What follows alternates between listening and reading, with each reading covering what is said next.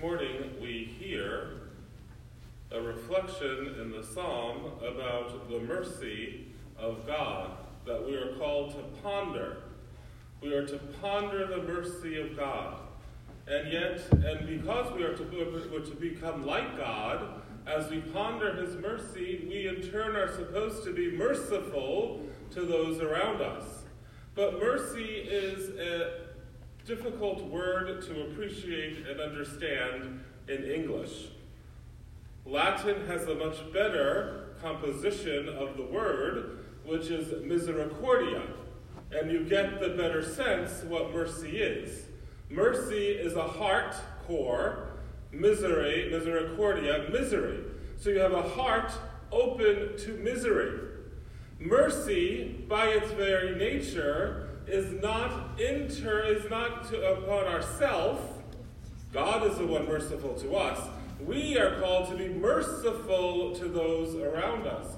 We are to open our hearts to the misery of others, and therefore share in their suffering and make their misery more able to be handled, which is contrary to the human understanding and the worldly understanding. Because the worldly understanding emphasizes the self, all about me. I don't want to suffer, and I'm certainly not going to share your suffering. So if you're suffering and want me to help, get out of my face. Euthanize you. That's the mantra of our modern world. Get rid of you. Get rid of the problem. Pretend it doesn't exist. And that is not what we are called to as disciples of the Lord Jesus. We are called to be merciful. We are called to share the pain and suffering of others. We are to help them in their burden. This is a great gift that St. Margaret Mary Alacoque was able to experience in our Lord revealing to her his sacred heart. So God now has a heart that beats in love for us, but a heart that's also open to our misery, who shares our miseries and our sufferings, who carries them with us.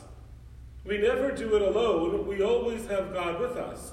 And so that is why it is so important for us to ponder the mercy of God so that we in turn can be merciful. And when we are as merciful as God is, we become living witnesses of his presence to this world. So this is the challenge that we have today. But notice in the gospel, we see that Jesus sent the 12 out in pairs. You know, as the poet says, no man is an island. We are incapable of living the life of virtue and the life of grace as isolated on our own. We need the support of each other.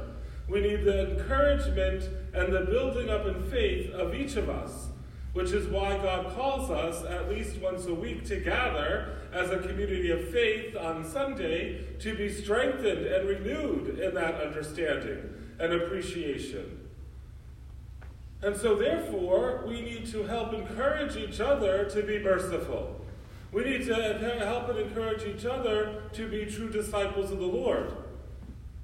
And that also means, going back to yesterday's homily, we have to discipline when it is necessary. We have to correct.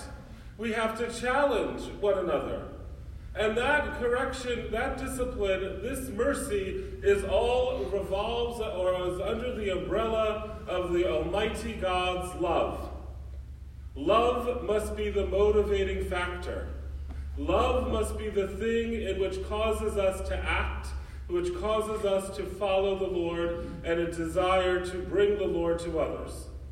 If that is not my motivation, then I shouldn't be doing anything. And if that isn't my motivation, I better get a checkup in my spiritual life to make sure that is my motivation. Because that is the duty we have through our baptismal calling. So my brothers and sisters, we see and we hear the word of God, which challenges us this morning, but is also a wonderful word for us to reflect upon, because we recognize God's mercy towards each of us. We recognize that God truly has a heart open to our misery. A physical heart, just like you and me, in the person of Jesus Christ. He has that heart that opens himself to the misery of each one of us. And so in turn, let us pray that we may be merciful to each other, that we may bring about the glory of God by what we say and do every day of our lives.